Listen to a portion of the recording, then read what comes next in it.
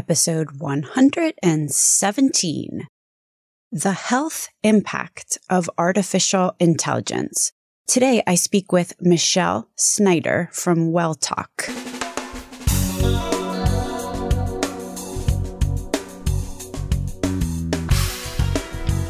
American healthcare entrepreneurs and executives you want to know. Talking.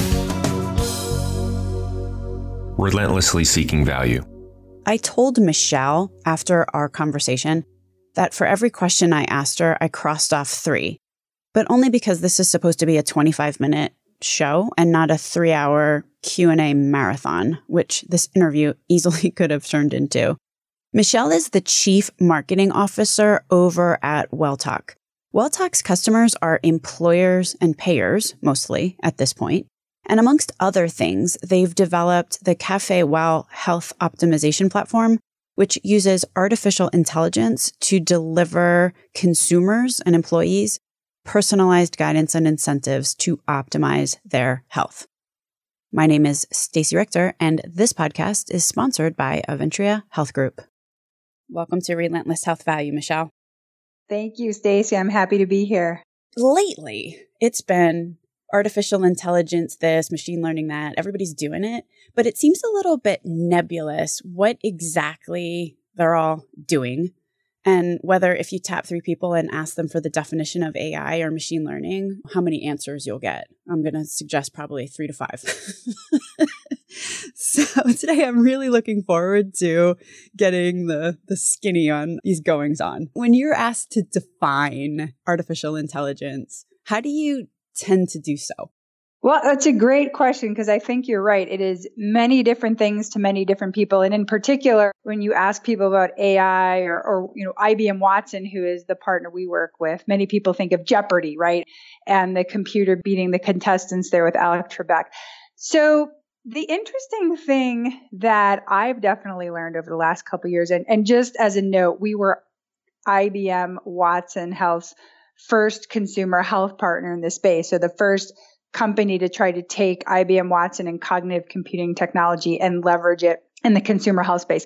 The first thing you will learn actually is that it's really just this technology that doesn't do much on its own. So the real trick is that it's actually not intelligent on its own. What makes it intelligent is you training, so building up a corpus of information and training Watson. And the more training that you do, the smarter it gets. And so it's so interesting from a product development perspective because when you first launch your product or service using Watson, it's very, very likely, in fact, I would say it's not likely to be as good as it will be a year from then or 2 years from then. Because that's the beauty of machine learning is it's taking more and more information over time, refining answers and coming back with more specific results for you. What does training mean? That's another term that I keep hearing anyway. We got to train this. And the picture that pops in my head is, I don't know, it kind of looks like grammar school. What does training mean? Sure. No, so it's a good idea. So training means that so I will give you an example. We just launched a new service called Virtual Benefits Advisor. And this is a service that we developed that came out of talking with many of our large health plan and employer customers about their big pain points. And given that it's open enrollment in season right now and everybody's thinking about benefits, one of the big pain points that came up for everybody was their members or their employees not understanding their benefits. When something happens to them running around trying to find all their papers, trying to go online, trying to call the customer service reps at the health plan and trying to figure out what's covered, what's not covered. So that was one of the first things we tackled is for a major health plan. We took all of the benefits information that they had available and trained Watson, which means that you feed that information and create this corpus of information, and then you train it. So you start asking Watson questions about the information. And the idea is to keep asking it questions and seeing what answers it comes back with. And then, basically telling Watson that's right or that's not right, and continuing to ask questions till you get to the point where, it's answering 95, 96, 99% of the questions right the first time. Does that make sense? Well, sort of. Maybe I'm just a little bit OCD with the details here, but I'm picturing a schoolmaster with a stick. When you talk about asking Watson questions, I mean, is it some sort of computer program where you So we actually have humans. So we have people on our team that are actually doing the questions and refining and seeing what answers Watson is coming back with. That's the training part of it. And is it like you ask them, you type them in, and then Watson pops back with an answer, and then it's some sort of computer program? You know what I mean? Yes, exactly. So you have it right in your head. You're paying attention at school, Stacey. That's what happens. And that's what, we have an app where people can then, either through an app or online, within our Cafe Well platform, ask questions about their benefits. And so it's basically having a dialogue with Watson. Right? It's almost like a live chat, that experience that you have with somebody, but you are basically having that conversation with Watson. Not only does the training occur, it sounds like prospectively before the service is launched, but you can also manage to do this live time so that if a customer asks a question and Watson comes back with what you would consider a suboptimal answer, that somehow or another within the operation of the system, somebody's catching. There's a place where the suboptimal answers are collected, and then Watson is trained based on the things that fell through the cracks as well. Somewhat. You're definitely on the right track. So other people may do it differently. The way we do it within our application is that after it gives an answer, the person asking the question, it then asks, did this answer help you? Right? Or did this answer your question? And so a lot of the times what we're relying on is the consumer feedback to tell us, yes, you answered my question. No, you did not. And that's how we continually learn what's working, what's not working, what we might need to train more on. And the advantage of having a Watson as opposed to a human serving this role is A, you can give consistent answers, and B, these answers can be given, at 3:00 in the morning. Exactly. So that's the idea, right? 24/7, whenever you have that question, you can ask, I say someone, right? But you can ask our concierge product. And you're right. So the other thing you said is, if you think about it, if you're calling your health plan, right, if you have a benefit question, the likelihood that every time you call, you get the same person that knows what you talked about before is probably pretty small. And so that's the beauty of cognitive computing, is that it's the same, quote, kind of technology understanding that you asked a question like that before, and last time you said the answer wasn't quite right. So it's going to refine the answer next time. And so it's almost as if you have the same person answering your question every time and learning about you and getting smarter about you and your specific needs. Wait a second. So this is not just learning about people in general. This is if I call and it knows it's talking to me and I keep asking the same question, then the answer that is delivered back to me will be special for me. But if somebody else calls, it might be different for that other person.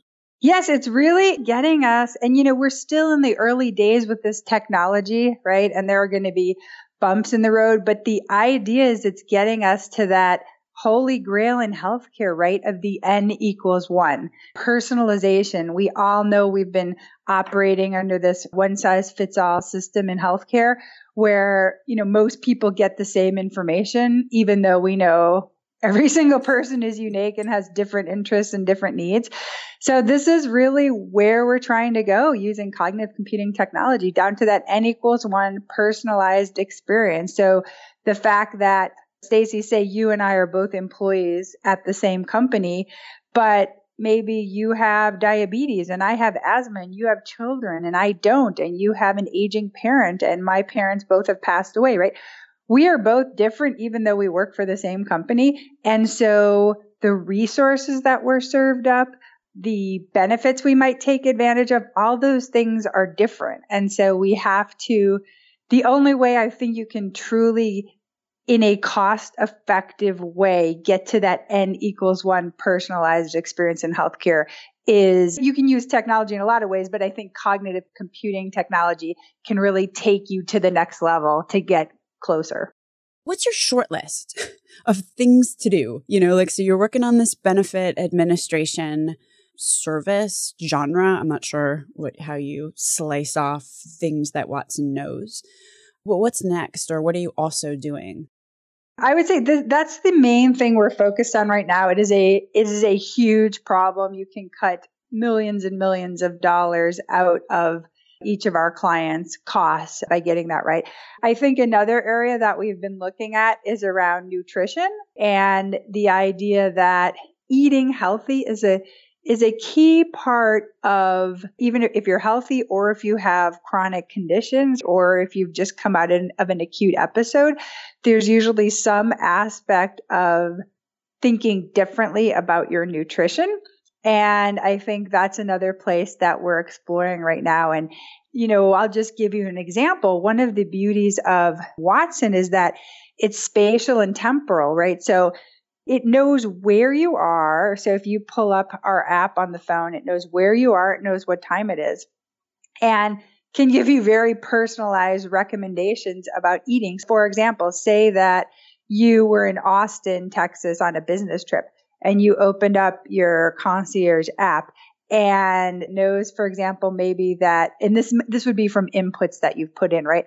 It might know that you're diabetic. It might know that you have gluten issues. It might know that you are trying to eat more fruits and vegetables, whatever it is. So you're in Austin and say you're looking for some place to go to dinner. You're not even telling it you're going to dinner. It knows it's dinner time. Right. It knows where your hotel is. And you're asking it for restaurant recommendations. It's taking all those factors into account and then bringing up different restaurants nearby that meet those criteria, as well as different menu items at those restaurants that meet those criteria. The really funny thing is that recently I was making an appointment with somebody. We were trying to set up a meeting, and I was working with this person's assistant who was named Amy Irving. And at some point in the back and forth, I realized that Amy Irving, get it, AI, was not a real person. But it was pretty cool, I have to say. So I had a lovely little chat with Amy. So another thing that you had said earlier in an earlier conversation that fascinated me was the idea of the importance of predictive analytics and the idea that predictive analytics and AI are two peas in a pod. They're two peas in a pod. I would probably adjust that a little bit and say they're very complementary. The way that we think about predictive analytics, and it's interesting. So I hadn't talked about this earlier, but we have a software as a service platform. We call it a health optimization platform called CafeWell, which is the platform where the members or employees of our sponsors come in. They get personalized recommendations for what to do regarding their health, and could be a wide range of things regarding their health. But we had built this platform. And then one of the things that we thought about was that, it's great we have this platform, but the real key is getting the right people to the right place in the platform, rather than just having it be, as I mentioned before in healthcare, kind of a one size fits all, where you're just sending everybody to the same place. About a year and a half ago, we bought a very advanced predictive analytics company called Predilytics that was doing some really interesting things in healthcare about thinking about people's risk, receptivity, and impactability. And we thought that would just be the perfect front end, marriage for our platform, because what it allows us to do is, for example, with our clients, and those could be provider systems or employers or health plans, we can take information that they give us that could be regarding claims or clinical information. But then we also have this database that Pretalytics had built of over 800 variables on 270 million consumers in the country. And these variables have nothing to do with what we think of healthcare, right? It's not about your claims. It's not about your clinical information. It's about things like your voting records, your purchasing behavior, your buying habits, your demographics, right?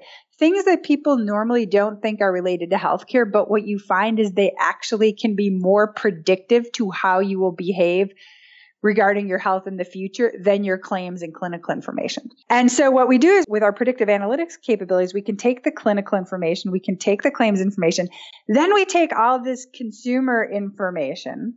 And then the final thing we take is we ask the consumer, it's kind of a duh in healthcare, right? But you would be surprised how many people don't actually ask the consumer what their interests are or what their motivations are or what they really want to get done in the next year or two, right? And so we have this getting to know you process. So we take all of that information, build it into a predictive model.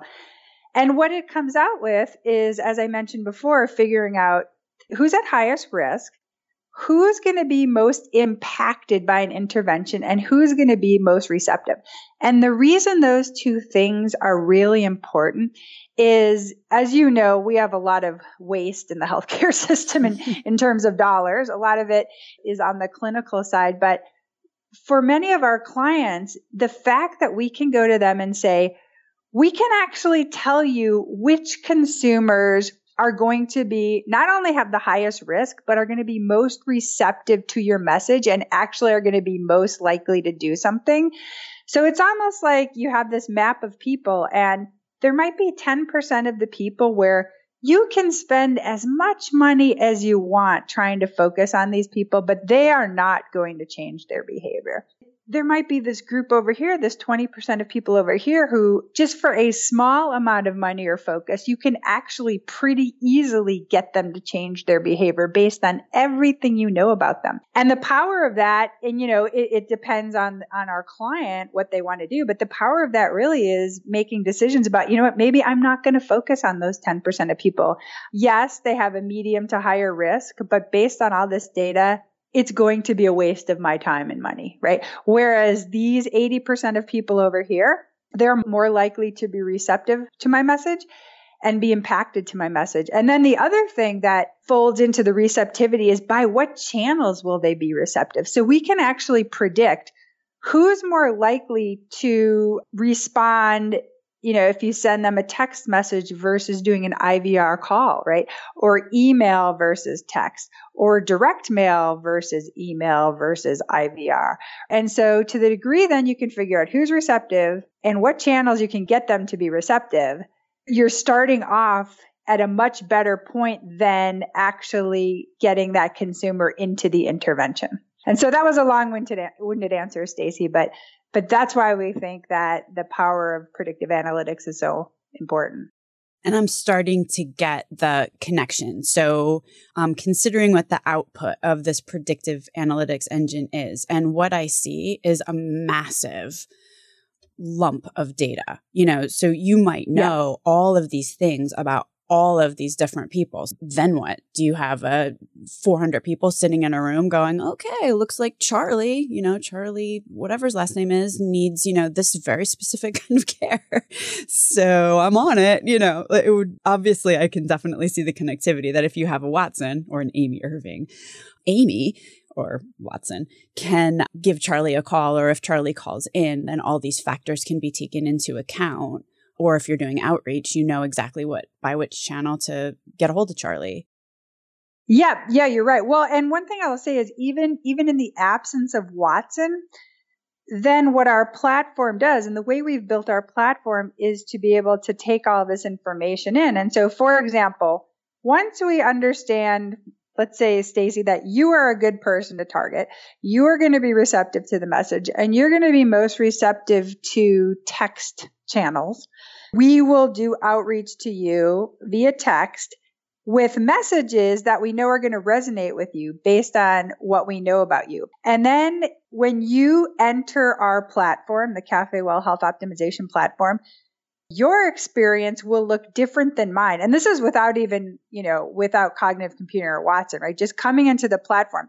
So as I mentioned before, maybe say you have diabetes and children and you've told us you're really stressed and that's a big priority for you. Maybe I have asthma and my sleep is my issue, right?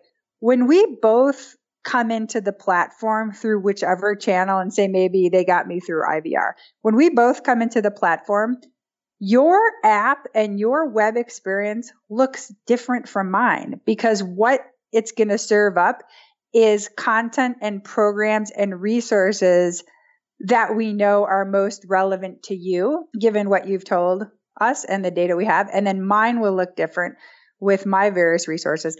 And it can even be different to the level of reward. That's one thing we haven't talked about.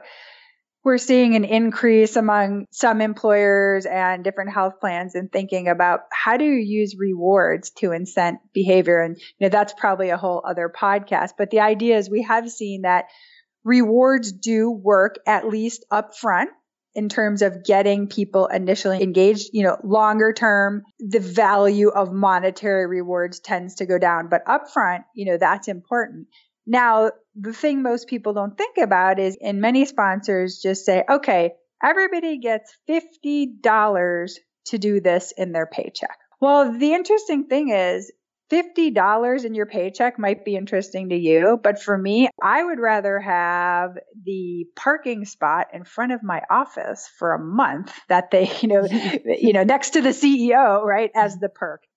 Our platform can actually do that too, where it's personalizing even on the reward level, in addition to the different content that's served up. All right. So call me a data geek, but I'm thinking, variables are exponential. So if I have 3 variables, there's 9 different permutations of those variables. Yep. So if we're talking about 200 variables here, and I can't even do that math in my head of just how many permutations there are. So how does this all work within a databasing system to keep track of all of these various factors and offer a unique and relevant pathway, if you want to call it that, to each individual? Well, no, it's a really good question. So we have all this data, but like you said, the key thing is that you have to get it down to a manageable number of choices. I don't know if you've read, any of Barry Schwartz's work, The Paradox of Choice, but there's that concept that the more things you give someone to do and the more choices you give them, the greater the likelihood they will do nothing. Right. Yeah, right. And so we understand that very, very well, right? Because if we said, oh, there's this program and that, we know all these things about you, and here's 20 programs that you might like, nobody's going to do anything. That's where it really is important. Like we have all these variables. I mentioned the clinical variables, the claims variables, the consumer data variables. The really key thing is also the information we get in our getting to know you process about what exactly is going to motivate that person and get them the most interested in doing something. Based on that information, that's really how we figure out what are the top 3 things we will serve up to somebody. So you're actually giving them 3 choices. You're not presuming that you know what they're going to pick and just saying, do this.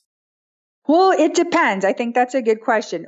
And I'm just throwing 3 out there. So, it depends on our sponsor too, like what type of things the sponsor, that meaning the employer or the health plan or the provider, want the individual to do. But what we know is there has to be a balance, because we have some sponsors, for example, that say, we want somebody to do 12 things. We have to sequence it in a way so that 12 things are not showing up at once for somebody to do. And then we're usually working with our client. We're figuring out what is most important, mapping to their business objectives. But then we also have to map it to what the individual consumer has said is important to them, because we could give them these 12 things that the health plan or the employer wants them to do. But if none of them map up to the things that they said are important, it's going to be probably difficult to get somebody to do something. Now, The key there is that's where rewards come in sometimes, right? So sometimes the health plan or the employer, there's two things they really, really want the employee or the member to do. Maybe it's biometric screening, right? Or health assessment completion. And they're putting up $100, $200, $300 to do that. You often will see people doing those things, even if they're not that interested in it, because, for many employees, that's real money, $200, $300 in their paycheck. Is this what you're talking about where, and I'm going to just go immediately to the extrinsic, intrinsic, because I think we're all probably familiar with that. If you offer someone an extrinsic reward, like give them $300, so what you're saying is that will work up front. It will quickly stop working and it needs to become intrinsic. And that's why you need to figure out what people's motivations are. Because unless you can tap into someone's internal motivations, then they're like, yeah, why should I do this? Yeah, exactly. And I'll say, like I said, this is probably a whole other podcast. We actually have a services group at WellTalk that basically is just about incentive design and reward management, because it is actually this science, right? And we have data. A company that we bought several years ago is one of the early reward companies in the healthcare space, and so we have data on over 40 million transactions that we've been analyzing, which actually helps us understand if you want this kind of behavior and you give this kind of reward, you might get this percentage of people to do something. But if you give Y reward instead of X reward, you might get, a different percentage of people to do something. It's a science trying to figure out that balance, because in many cases, what we found is there's some activities that our sponsors have been over rewarding for. Whereas maybe they've been giving $100 for somebody to do something and they only had to give $50. Whereas in other cases, they might be under rewarding. We did a white paper on this, but you really have to look at how much time and effort is involved from the individual to do something for that reward. Because what we had found with some of our customers is that they were basically giving the same dollar amount reward for somebody to do something that maybe took 2 hours versus a program that was 6 weeks long. One thing I've noticed, Michelle, as we've been talking here, is that you don't say patients. You say consumers or people or, even employees. Is there a reason why you're not using the word patients? I'm glad you noticed that. I've been trying to train the industry. Yes, there actually is a very specific reason. So as you notice, right, most people talk about patients, and that's because that's how healthcare is oriented. I have a couple of slides up front when I do presentations of pictures of hospitals and doctors, right, and people in operating rooms and doctors' offices. And if you Google healthcare images, that is what comes up. That's what people think about healthcare, is what I call our sick care system. The reality is, for most people, most of the time, that is not healthcare. You might be in patient mode, unless you have severe chronic conditions, right? And you're in the inpatient a lot. Most people, most of the time, spend 98, 99% of their time outside of what we call the quote healthcare system.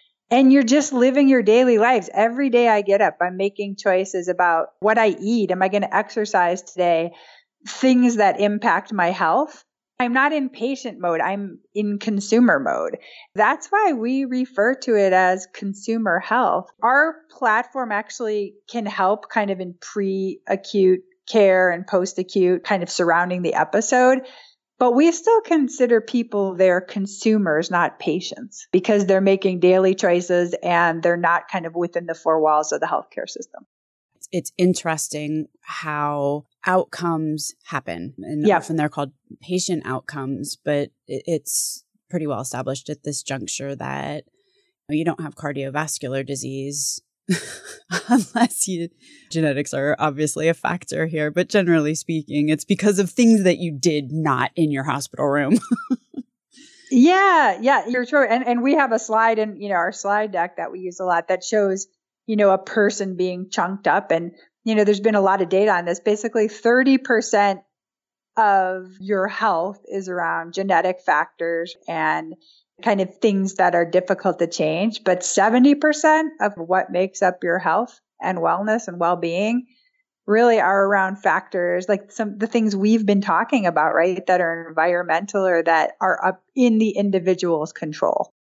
Besides the things that we've already talked about, like, for example, getting your nutrition product up and running, is there anything else that you're particularly excited about going on right now? We have so much going on.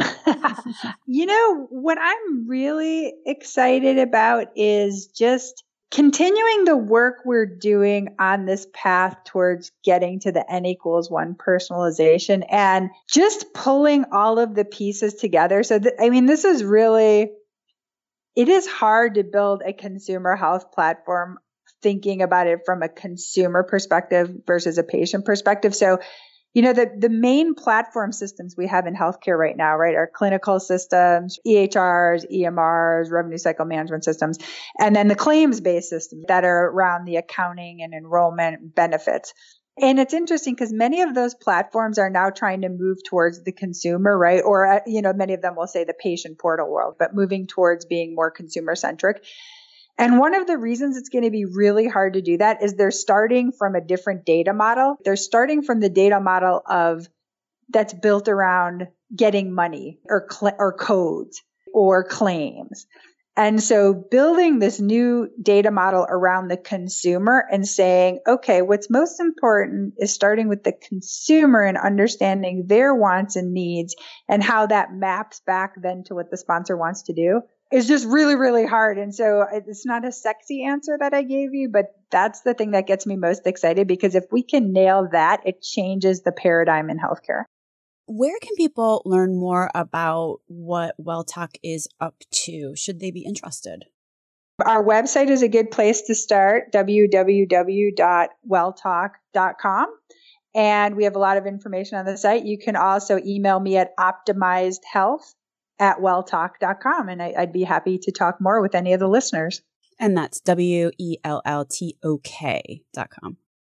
Yes. Yeah. It was such a pleasure to have you on the podcast today, Michelle.